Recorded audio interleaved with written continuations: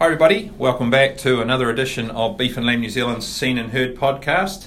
As always, I'm Aaron Meikle, Product and Development Manager, and I'll be host and asking a few questions and leading the discussion today.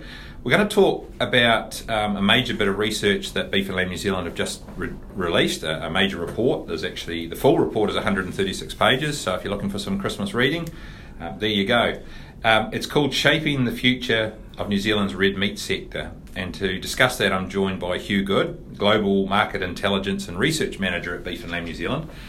Hugh, we're going to get into it. So we're not going to go through page by page at 136 pages, but what's your role? What do you do day to day at Beef and Lamb New Zealand? So I look after consumer research, consumer insight in the market development team at Beef and Lamb.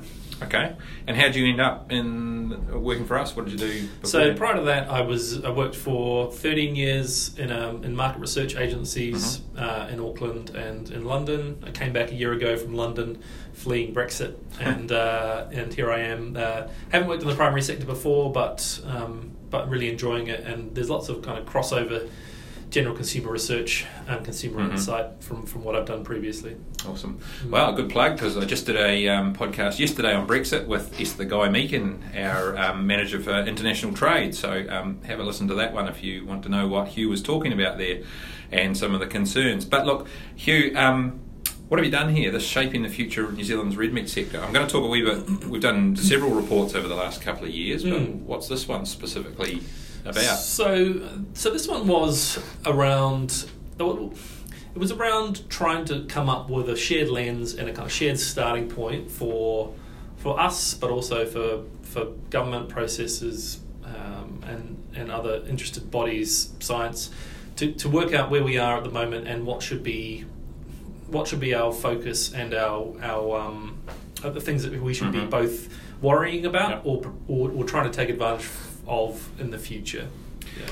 So it's a major bit of consumer research. Yeah, and it certainly is consumer research, and there's consumer trends, but we quite deliberately wanted to go broader than that. So the inputs, so that we went broad initially and gathered demographic information, sort of business trends. We've spoke to experts across, not just in our key expert markets, but certainly within them, but more broadly, who had sort of expertise in the sector or working on things that were relevant. Like, we talked to someone who was an expert in cell-based meat culture. We talked to academics at universities in Netherlands who are looking into sustainable production and that sort of thing. So it's certainly got consumer insight in it, but it's deliberately very broad to try and, because consumers can't always tell you what's important, but they certainly an important component of it.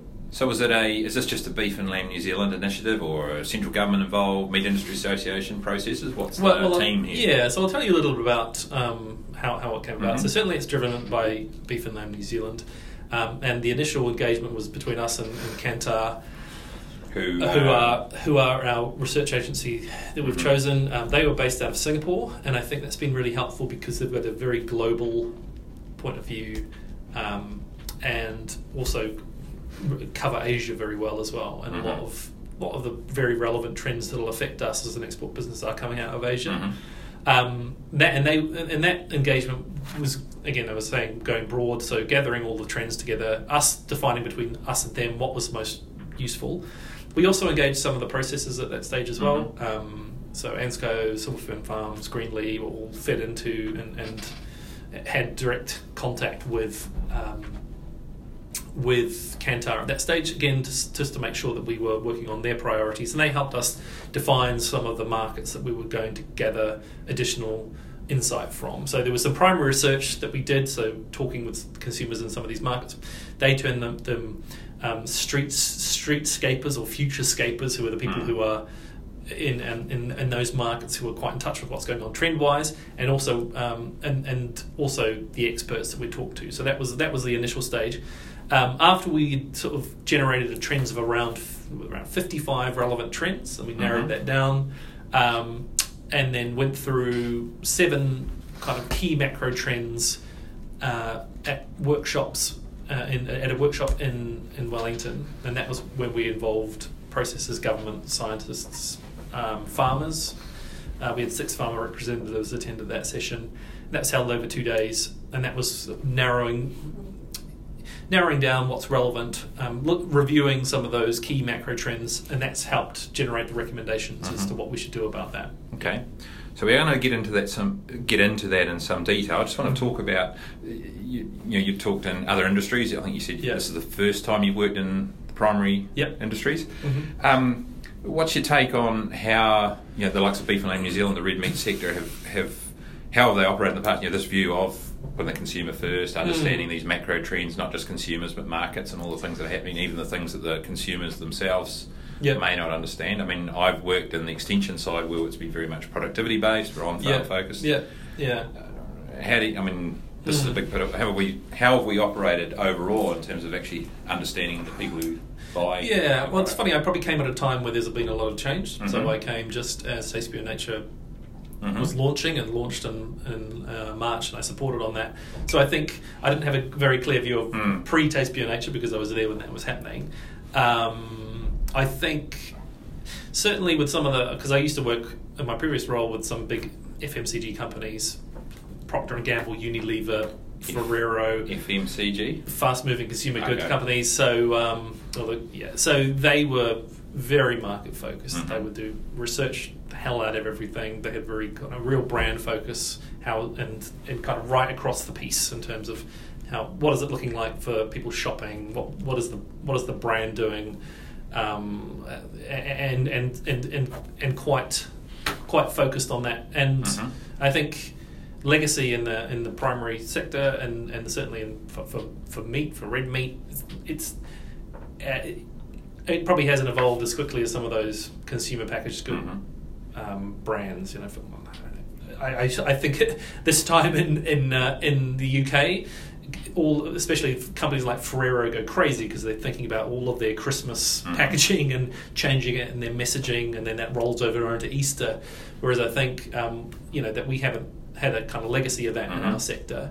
But I think all the research that I've been across, and certainly in my previous time in an agency, people care a lot about brands. People focus on brands, make a lot of decisions, and there's a lot of weight placed on them. So I think it's really important and good that we are developing a consumer-facing brand in Taste Pure Nature.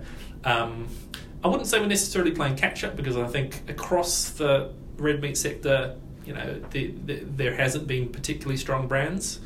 It's just something that it's probably a tradition thing, but I think it's as the true Aussies and Board Beer and other brands are playing for consumers' attention, and I think these are other red meat brands. Other red meat brands, and certainly the kind of the processor brands are beginning to become certainly domestically a way that consumers are navigating and making decisions within retail environments. It's really important that we make sure that our product is fairly branded, and it ties back to the farm.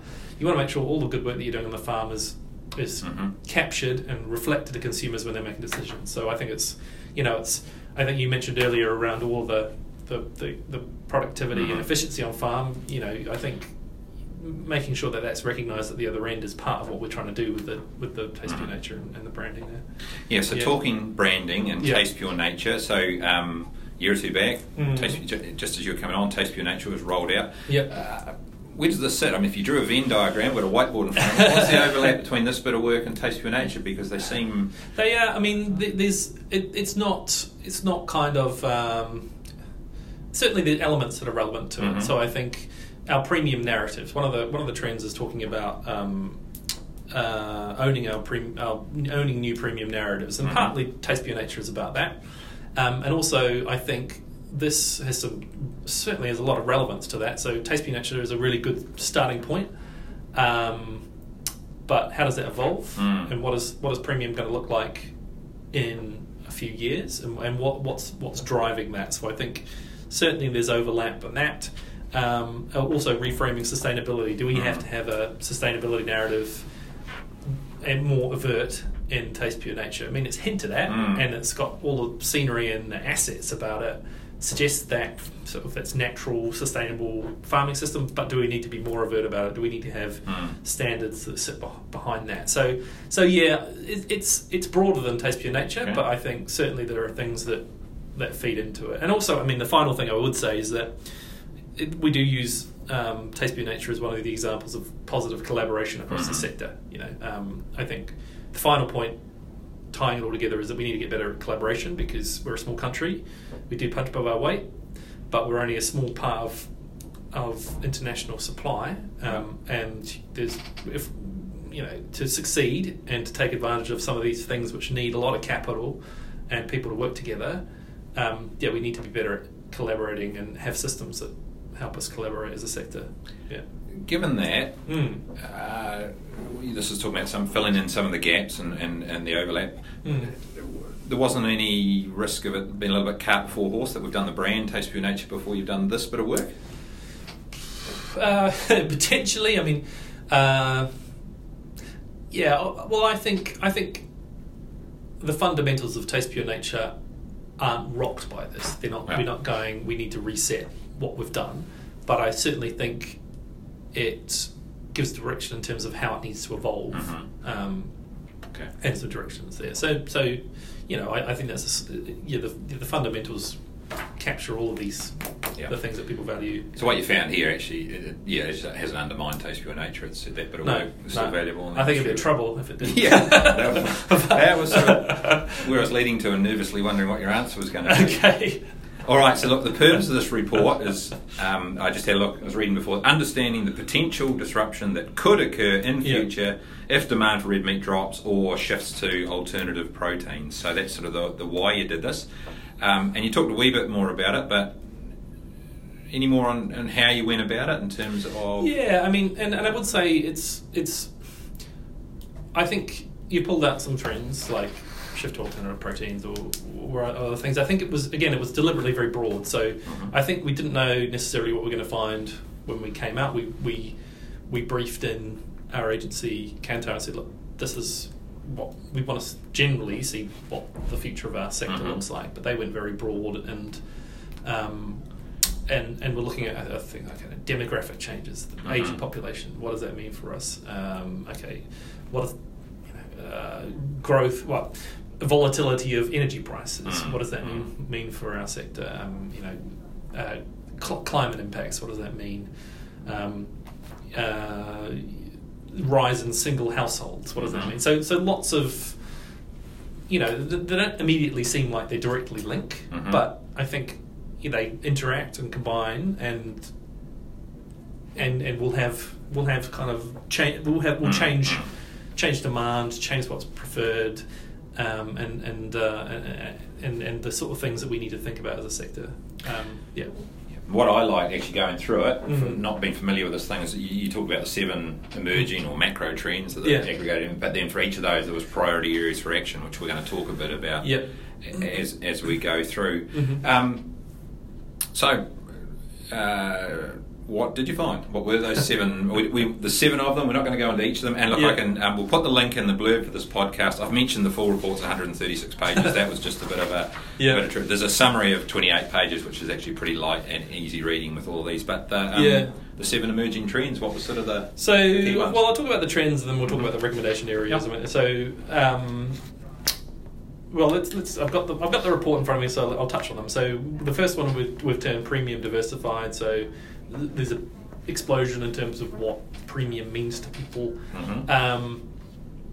I think so. There's kind of the examples I like are the fact that you can now get a water sommelier to take you through different types of water, and it has the differentiate based on pH and the amount of dissolved solids, and you can buy water that's been hacked off an iceberg in the Mid-Atlantic if you so choose. So, and this is not, there's premium versions of everything, but also, I mean, I think it offers opportunity for us because we're not all trying to say, we're not sort of, castigating ourselves for not creating a grain-fed product that might have been the kind of be-all and end-all for beef-eating experiences. There is premium in other ways, and I think part of it is making making sure that we can tell our narrative. And I'm jumping ahead to some of the recommendations, but this means that there's opportunities to create new kinds of premium narratives about things, and it's premium certainly in the product, but also premium in the story. So where does this come from? People care about this. Where does it come from? How was it raised? Who raised it? So getting those kind of there's opportunity created by this diversification in terms of what it means. The next one would turn My Body, My Science, which is an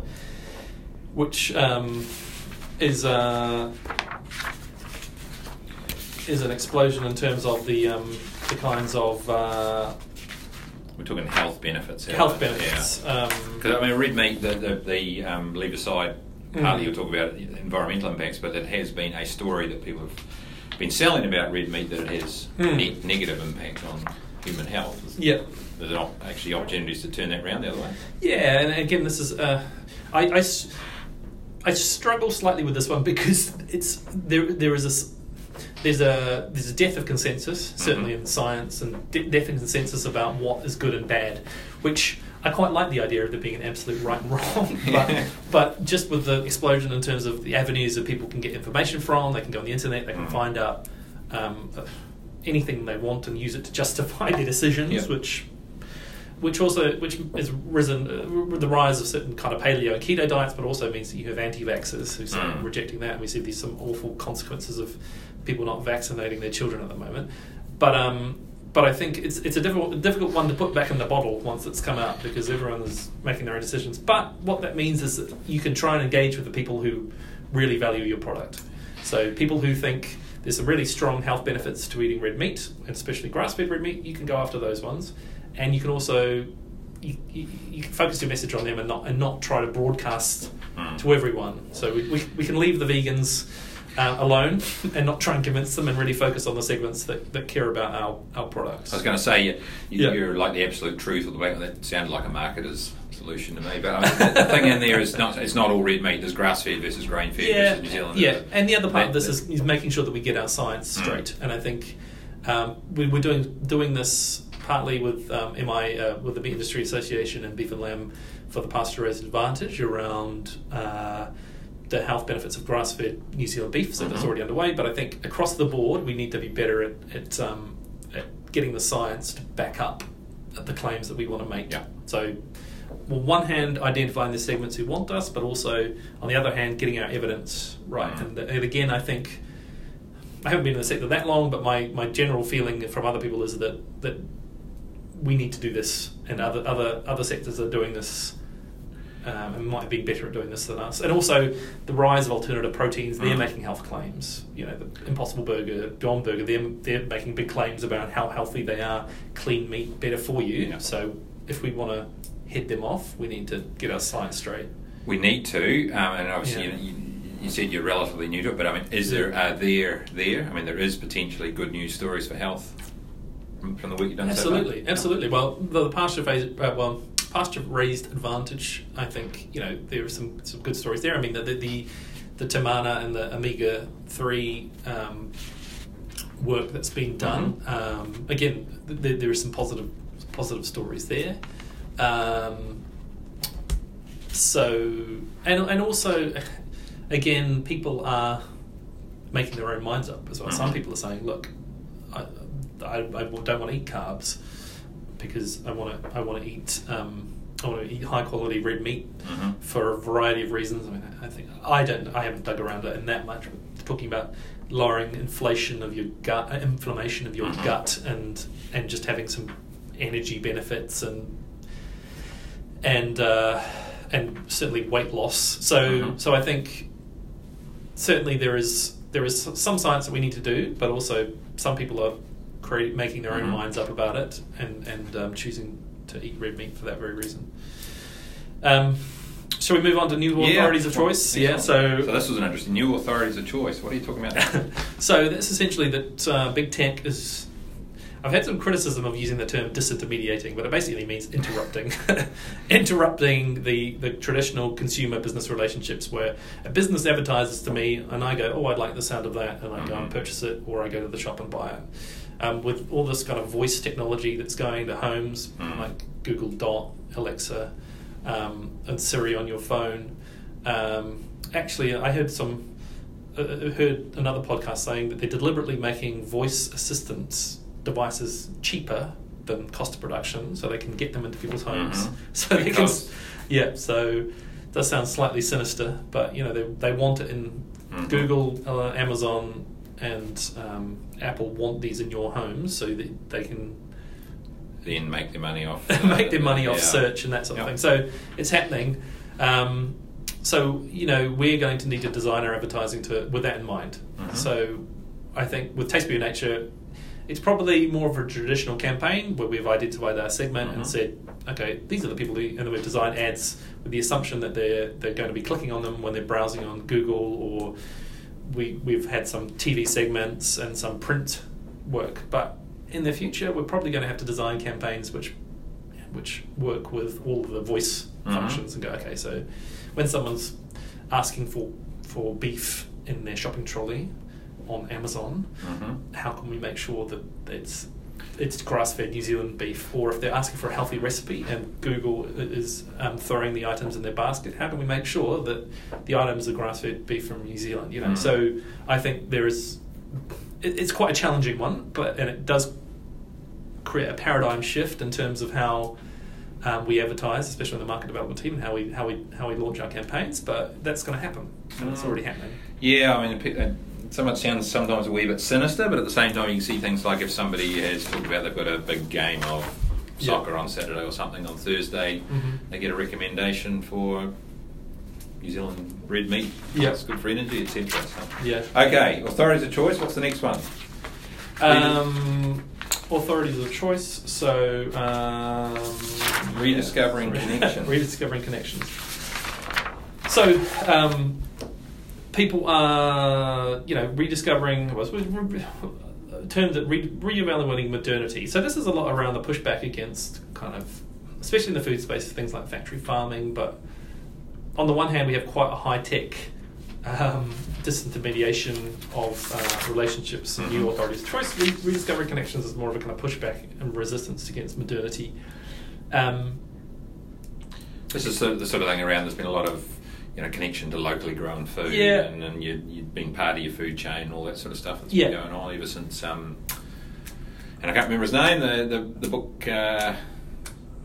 And I can't remember. That's not a good bit of research or a podcast. It just came. But there's been a lot of that about knowing your food chain, knowing where your food came Absolutely. from. I'm trying. I know what you're talking about, but I can't remember the guy's name as well. Omnivore's Dilemma. That's the one. Yeah. Omnivore's Dilemma. So. And I think it's not necessarily a new one. It feels like it's been happening for a while. It's kind of tied up with slow food as well. It's one of those big kind of trends, rejection of fast food. And we've been well placed for it, and I think we've probably benefited from things like grass-fed without real intentionality behind it. It just became a thing. It's just been our thing. We've got grass-fed beef. What else would you do? Or beef and lamb. But I think increasingly it's got to be something that people are going to want to pay attention to. And it's also driven by tech. So it's probably linked to things like the rise of YouTube and Netflix. So people can see documentaries about anything and everything immediately and see all the evidence and see there's so much more transparency in the food chain and production chain. So it is tied to tech, but it's also, and all the kind of, it's funny, I was looking for something around US beef and just type it into Google, and then all of the things that pop up at the top of the search function are kind of the horrors of the factory farming feedlot system, which is unusual. You don't get that for New Zealand red meat, by the way. So that just suggests to me that that's what people are searching if that's what it's throwing up. So I think that is pushing people towards more traditional, a desire for more traditional farming practices, which is what ours look like. Now I know that there's a lot of efficiency and tech that underpins, and science that underpins our farming systems, but that's not what people see when they see the images. They kind of, it's a bucolic countryside setting with animals roaming free. It's all free range. It's near the sea. I want that. So that's the kind of thing that pushes into. I mean, I think also regenerative farming is part of this, and it's not defined yet. But I think New Zealand has systems which look and probably embody some of the practices that people see as regenerative farming. I mean, Amazon, who have Whole Foods, named that as their number one trend in the US for 2020. Regenerative farming and people searching out regenerative products. So yes, it's still being defined. I know there's some controversy and some people don't like the fact that there this dispute over how scientifically based it is. But I think this is another example of needing to pay attention to what the consumer wants rather than nitpicking around, the science behind it. You can frame your product up in such a way that it delivers to what they want, and also if you're doing a lot of the practices that are considered regenerative anyway, then there might be an opportunity there.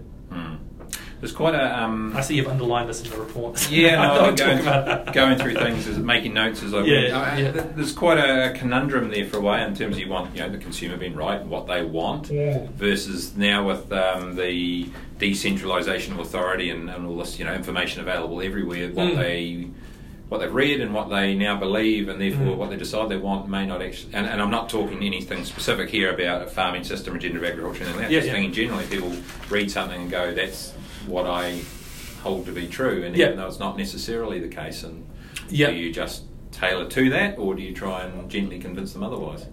Red meat is bad for you, and... Yeah, absolutely. Well, you certainly... I think... And it's tied slightly to my body, my science. Yes, you have to get your science straight. And you have to make sure that you're fighting the good fight and saying, right, this is... but then again, I don't think there's a lot of benefit in trying to argue with people who fundamentally disagree with you. So I say, let's park the vegans. I don't think we can convince them. Equally, if there's a growing movement around regenerative farming and people like it, you could say... You could spend a lot of energy convincing them that they're wrong, it's the wrong way to farm, or I think there might be some upside in terms of saying, okay, actually, those things that you like, we're doing a lot of those things. We don't necessarily say we're doing all of them, but we're doing these things. And I think also, it also reminds me a bit of the grass-fed conundrum in terms of us trying to work out, are we grass-fed or pasture-raised, all the kind of nuance there. Most consumers do not care about all of the technical detail around grass-fed. What they're really saying, grass-fed is shorthand for free range or outdoor raised or raised in an ethically well-treated way. Traditional view of farming. It's shorthand for traditional food that I think is probably going to be good for me than an animal that has lived a good life. They don't want to know all the technical details. Equally around regenerative farming, they're thinking, okay, I don't know, I haven't done research in this, but I'm imagining what they're thinking is, similarly, it might be the next up from grass-fed, or it might be animals that are raised in a way that's good for the planet. Again, there's probably lots of technical, is it really, or what underpins that? But I guess where are you going to spend your energy? Yeah, to quote the Australian philosopher, it's the vibe of the thing. I guess it's the vibe. It's marvellous. Which actually sort of... right, well, we could riff on that for half an hour. Which is probably a good segue into the next one, stewards of trust, which is ultimately what it is. It's not necessarily the intimate technical detail, but it's trusting that... Absolutely. Because I don't think they're going to want to know that their beef is being kept at this ambient temperature along the supply chain for the whole time. No, but I think, and there is crossover with all these macro trends, but the stewards of trust, firstly, I think it's a difficult one to grasp if you're not in one of our overseas markets. It coming from highly regulated, very safe, very transparent New Zealand, where you generally go to a supermarket and trust the meat that you're purchasing. It's very hard to go, why would anyone care about having all this transparency and all this kind of detail that they could access? That seems like a lot of boring admin that I don't care about. Versus the low trust market like Vietnam or China, where the officials are you can't trust them. You can't trust food safety certification. You can buy that on the black market. There's 1.3 billion in China, whereas there's just touching 5 here. The chances of you running into someone else again in the same way is pretty low. So I think that's why this is important, and I think people get very bored with hearing about it and go, why do we need to do all this pointless admin? I don't know. What do you think? Do you think they get bored hearing about it? Or? Well, I hadn't sort of taken it in that context. It's interesting to consider that it's not about a global phenomenon, but it's tied to some of the markets we want to get into.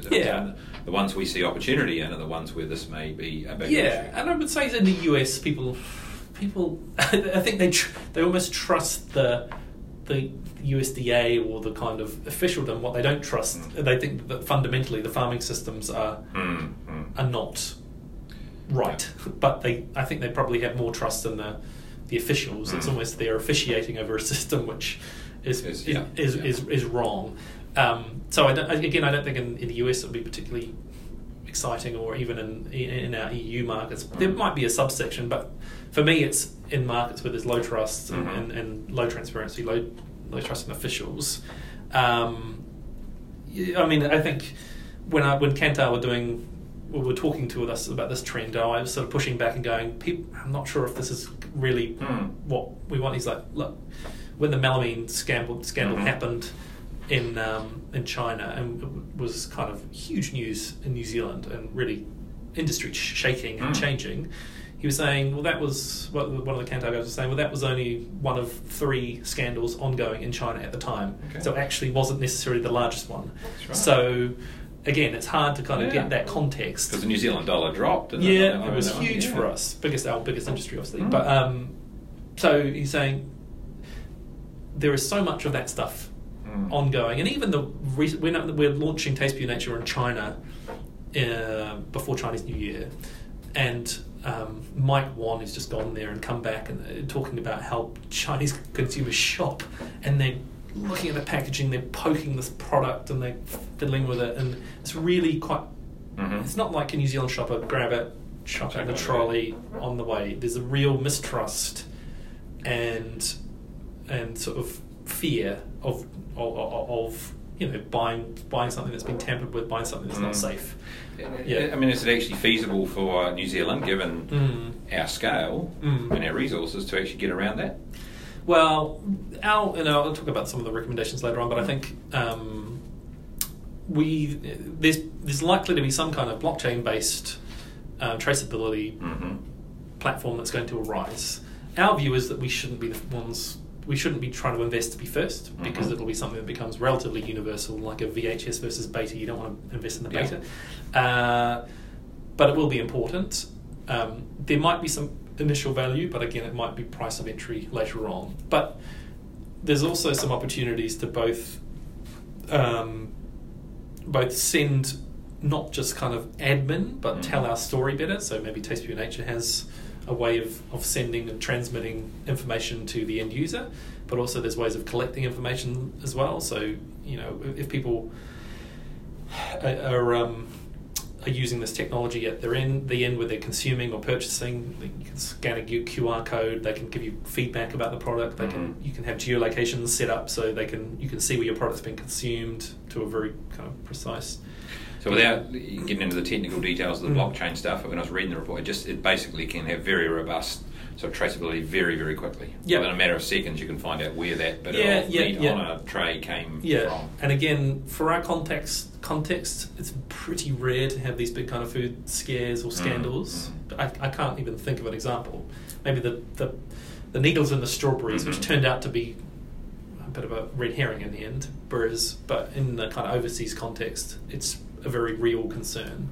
But I still think it's partly about safety, but partly about story. So we can tell our story better through this, and also generate useful insight into who's consuming what, where, and what do they think, which hopefully doesn't put me out of a job if they thoroughly automate that. You'll all be done by an app. Yeah. All right. Hey, so rechanneling resources is the sixth one, which is sounds. What's one of those terms that, that sounds good, but what does that actually What does that mean? Is this your job as well? Yeah. This one is about, and I think it's useful to have New Zealand, again, think about New Zealand context. We could feed, some people, it varies, we could feed 20 million people, some say more than that, but we have a scarce resource in global terms, so I think we need to find out where we can get the most bang for our buck and where the most value from our product comes from. Also, I think there's changing models. So again, like the B2C consumer relationships being disrupted by tech, this one's being disrupted by tech as well. So there's more direct to consumer models, crowd farming where people pitch in and contribute to a product financially rather than one person doing everything. Also, I mean, this is also ties in to our pathways to market work, where we're trying to find ways of getting more value for our product. So I think this is generally around, and I think we're already doing this. Can we get more value if we rethink how it goes to market? And I think other examples at the moment are we working with. Actually, should I say this? Well, we're in negotiation with a potential distributor in the US, which would use a much more direct to consumer model. Yep. So that sort of what you're talking here, has just been much sort of lighter on your feet in a way, and actually putting rather than sending a container load of stuff to X location, you're sending some here, some there. Where you identify need and demand. And also, can we be clever in terms of who we use in market? Who there'll be fewer middlemen, and we might be able to get more value out of it if we can shorten that, because it's already happening. And there's also, I mean, one of the other examples is kind of trying to remove risk from your supply chain as well. So this ties in with one of the other trends I'll talk about next. But if there's extreme weather events are more likely, can we guarantee supply? I know Zespri have kiwi fruit from Italy. Winding up in New Zealand, I was a bit horrified when I saw that the first time. Importing kiwi fruit from Italy.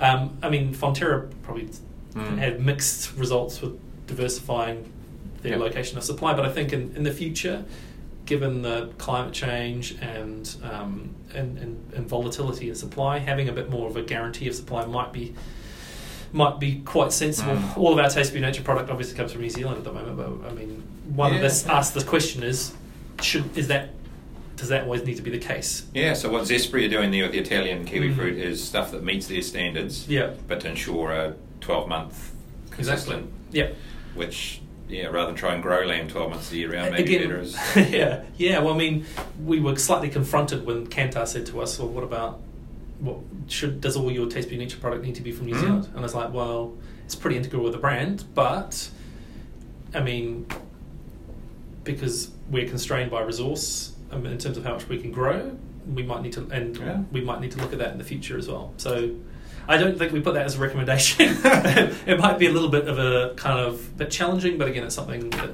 it's an interesting one to think about. You want excellent quality lamb on plates 12 months of the year. And also the processes were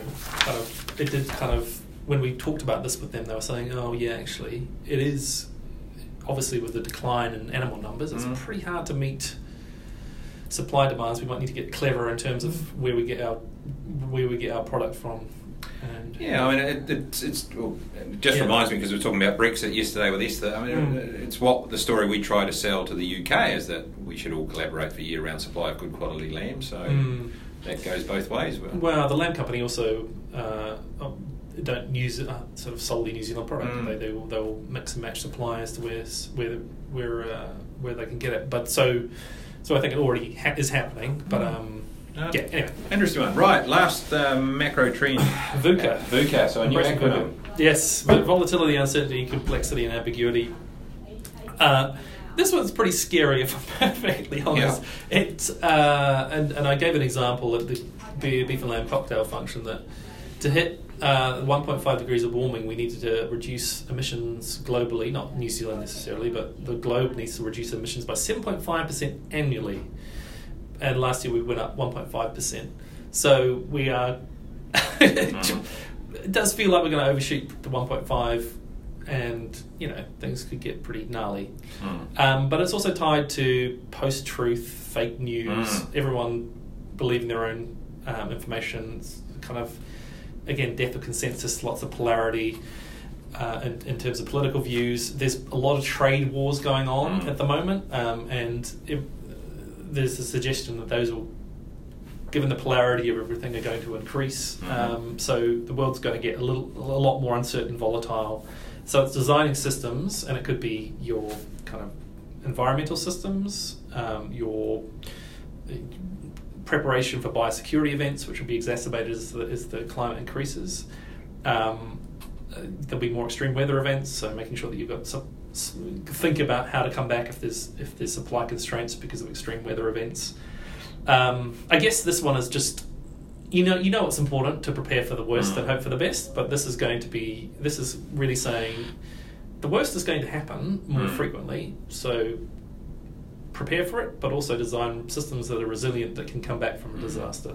Yeah, no, when I looked at it, basically, in a way, it's one of the 7, but it's almost embracing all the previous 6. And authority is distributed, supply chains, news chains, all are much shorter and much less regimented than they used to be. And who do you trust, and what do you trust, and what do you believe? So this one it impacts everything, which is I've kind of put it last as a sort of tie it together.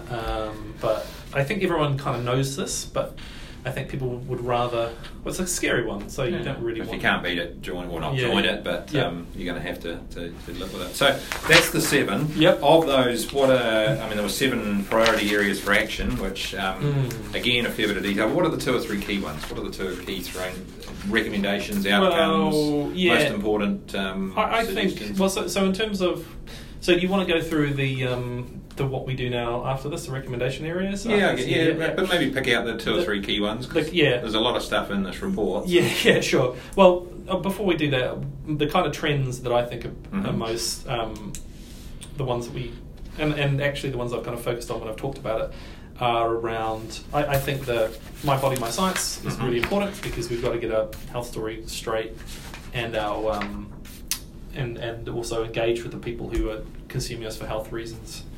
I think what else do I think is important? I mean, I think it's hard to pick. Well, I think and I think getting our premium narrative straight. I think we've started doing that with Taste Pure Nature, but there's lots we have to focus on that because we have Sam McGive doesn't like to talk about us as a commodity, and I totally appreciate that, and we do want to be seen to be adding value, but it does feel like we could do that better, and it doesn't need to be necessarily change in the kind of operational change, but actual messaging and framing, which is not as expensive as operational change and could give us more value, telling our story better. And I mean the other ones, I think VUCA is the one that ties them all together. It always seems probably there's another thing that's more important to do, but that one does feel like we need to be having that as a lens for how we approach things, because it is happening and on the horizon. I look across the Tasman in Australia and like, Jesus, like the forest fires happening there. That's kind of live. That's live VUCA for me. I don't know. There's not a lot of news. Maybe you know different about the impact on the agricultural sector, but I would assume it's fairly stark.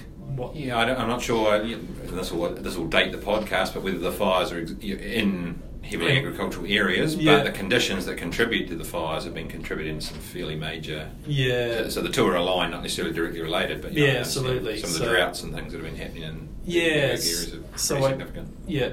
So we seem. So I wonder if. We need to be thinking about that sort of thing, and is there action now that we could be taking?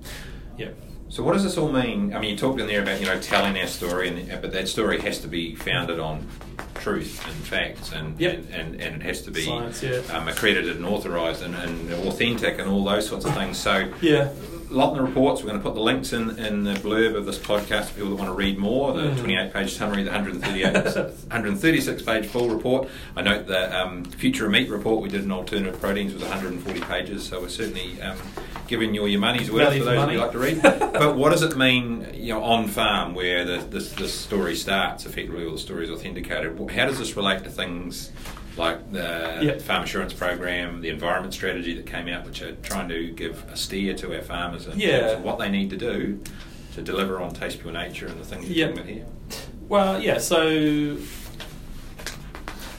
Well, I was going to go through the action areas in order, but I suppose tying it back to NZFAP. I mean, I think that underpins Taste Pure Nature and underpins our kind of our current branding, which we want to talk about a high quality premium product. So I think we want to grow the supply of NZFAP products so that we can supply into that. And I think some of the environment planning and sustainable planning, I think it's highlighting that there's going to be greater focus on sustainable raising practices, sustainability in the future. People are going to care more about that. So I think in terms of actions on farm, just making sure that it's a priority and it's taken seriously, because I think over time that'll be both in terms of social license to operate and also the types of products that people are going to want to buy, and not just the consumers.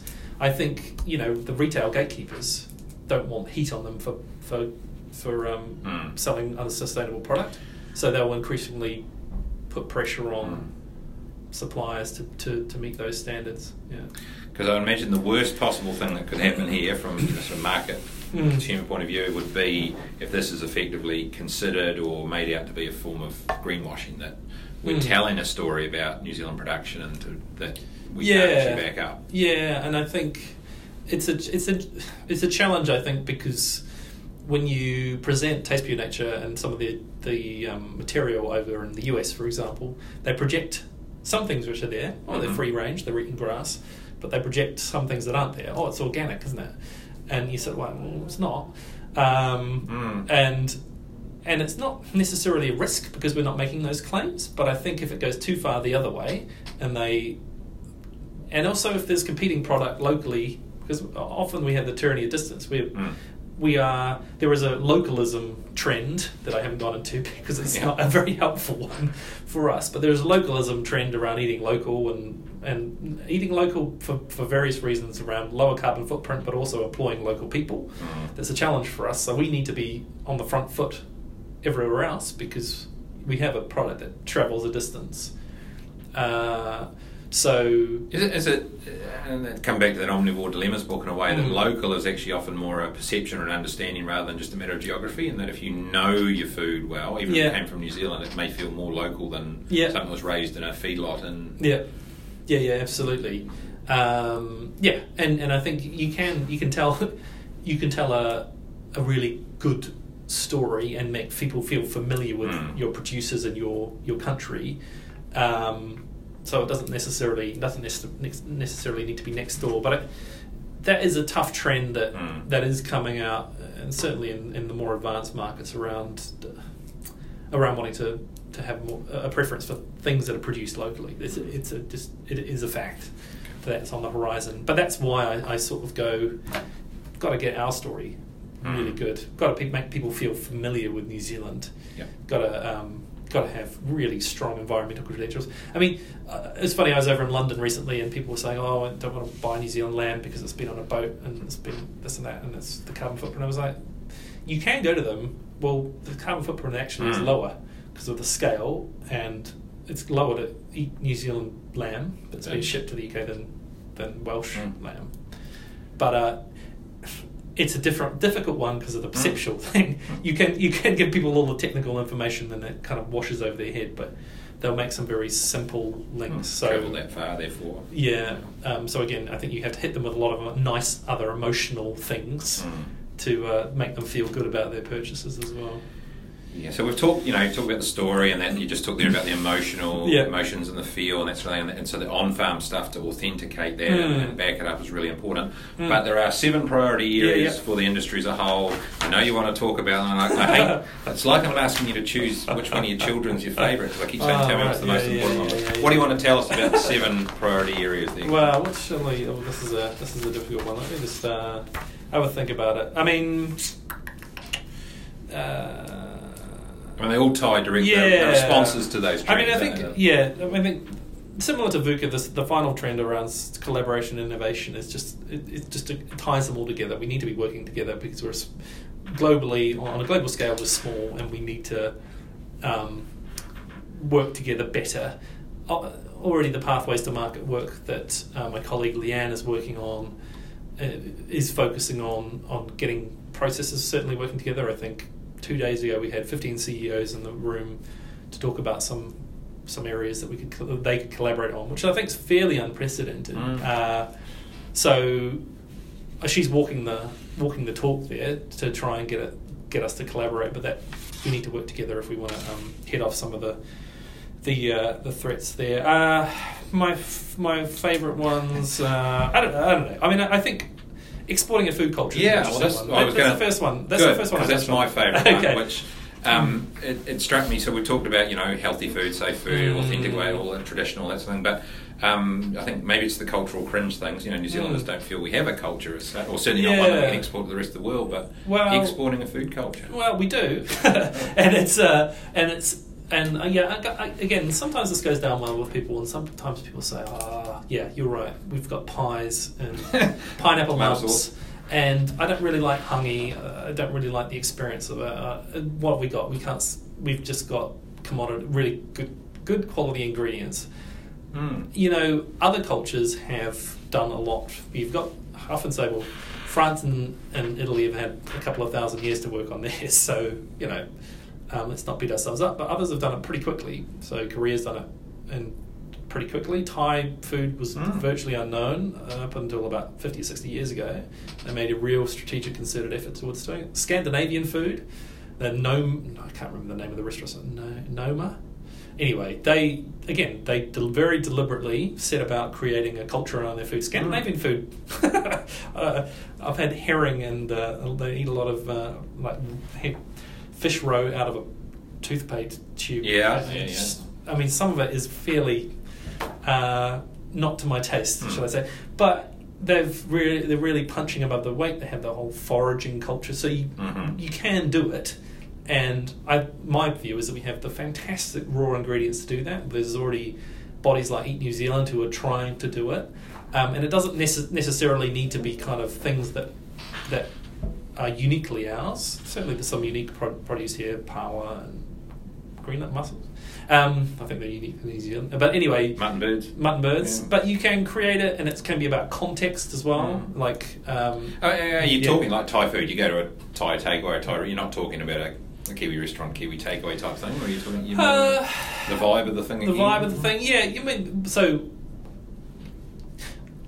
Can people have a unique New Zealand eating experience when they visit to tourism? I think tourism is a really important one to get right. New Zealand wine's done a pretty good job on that, and we've got a kind of Pinot Sauvignon Blanc is uniquely New Zealand, but can people have a unique food experience when they come here? Certainly want to do it with red meat, but it shouldn't. You're not going to just eat lamb and beef when you're here. We need to work with other sectors, create food itineraries for people.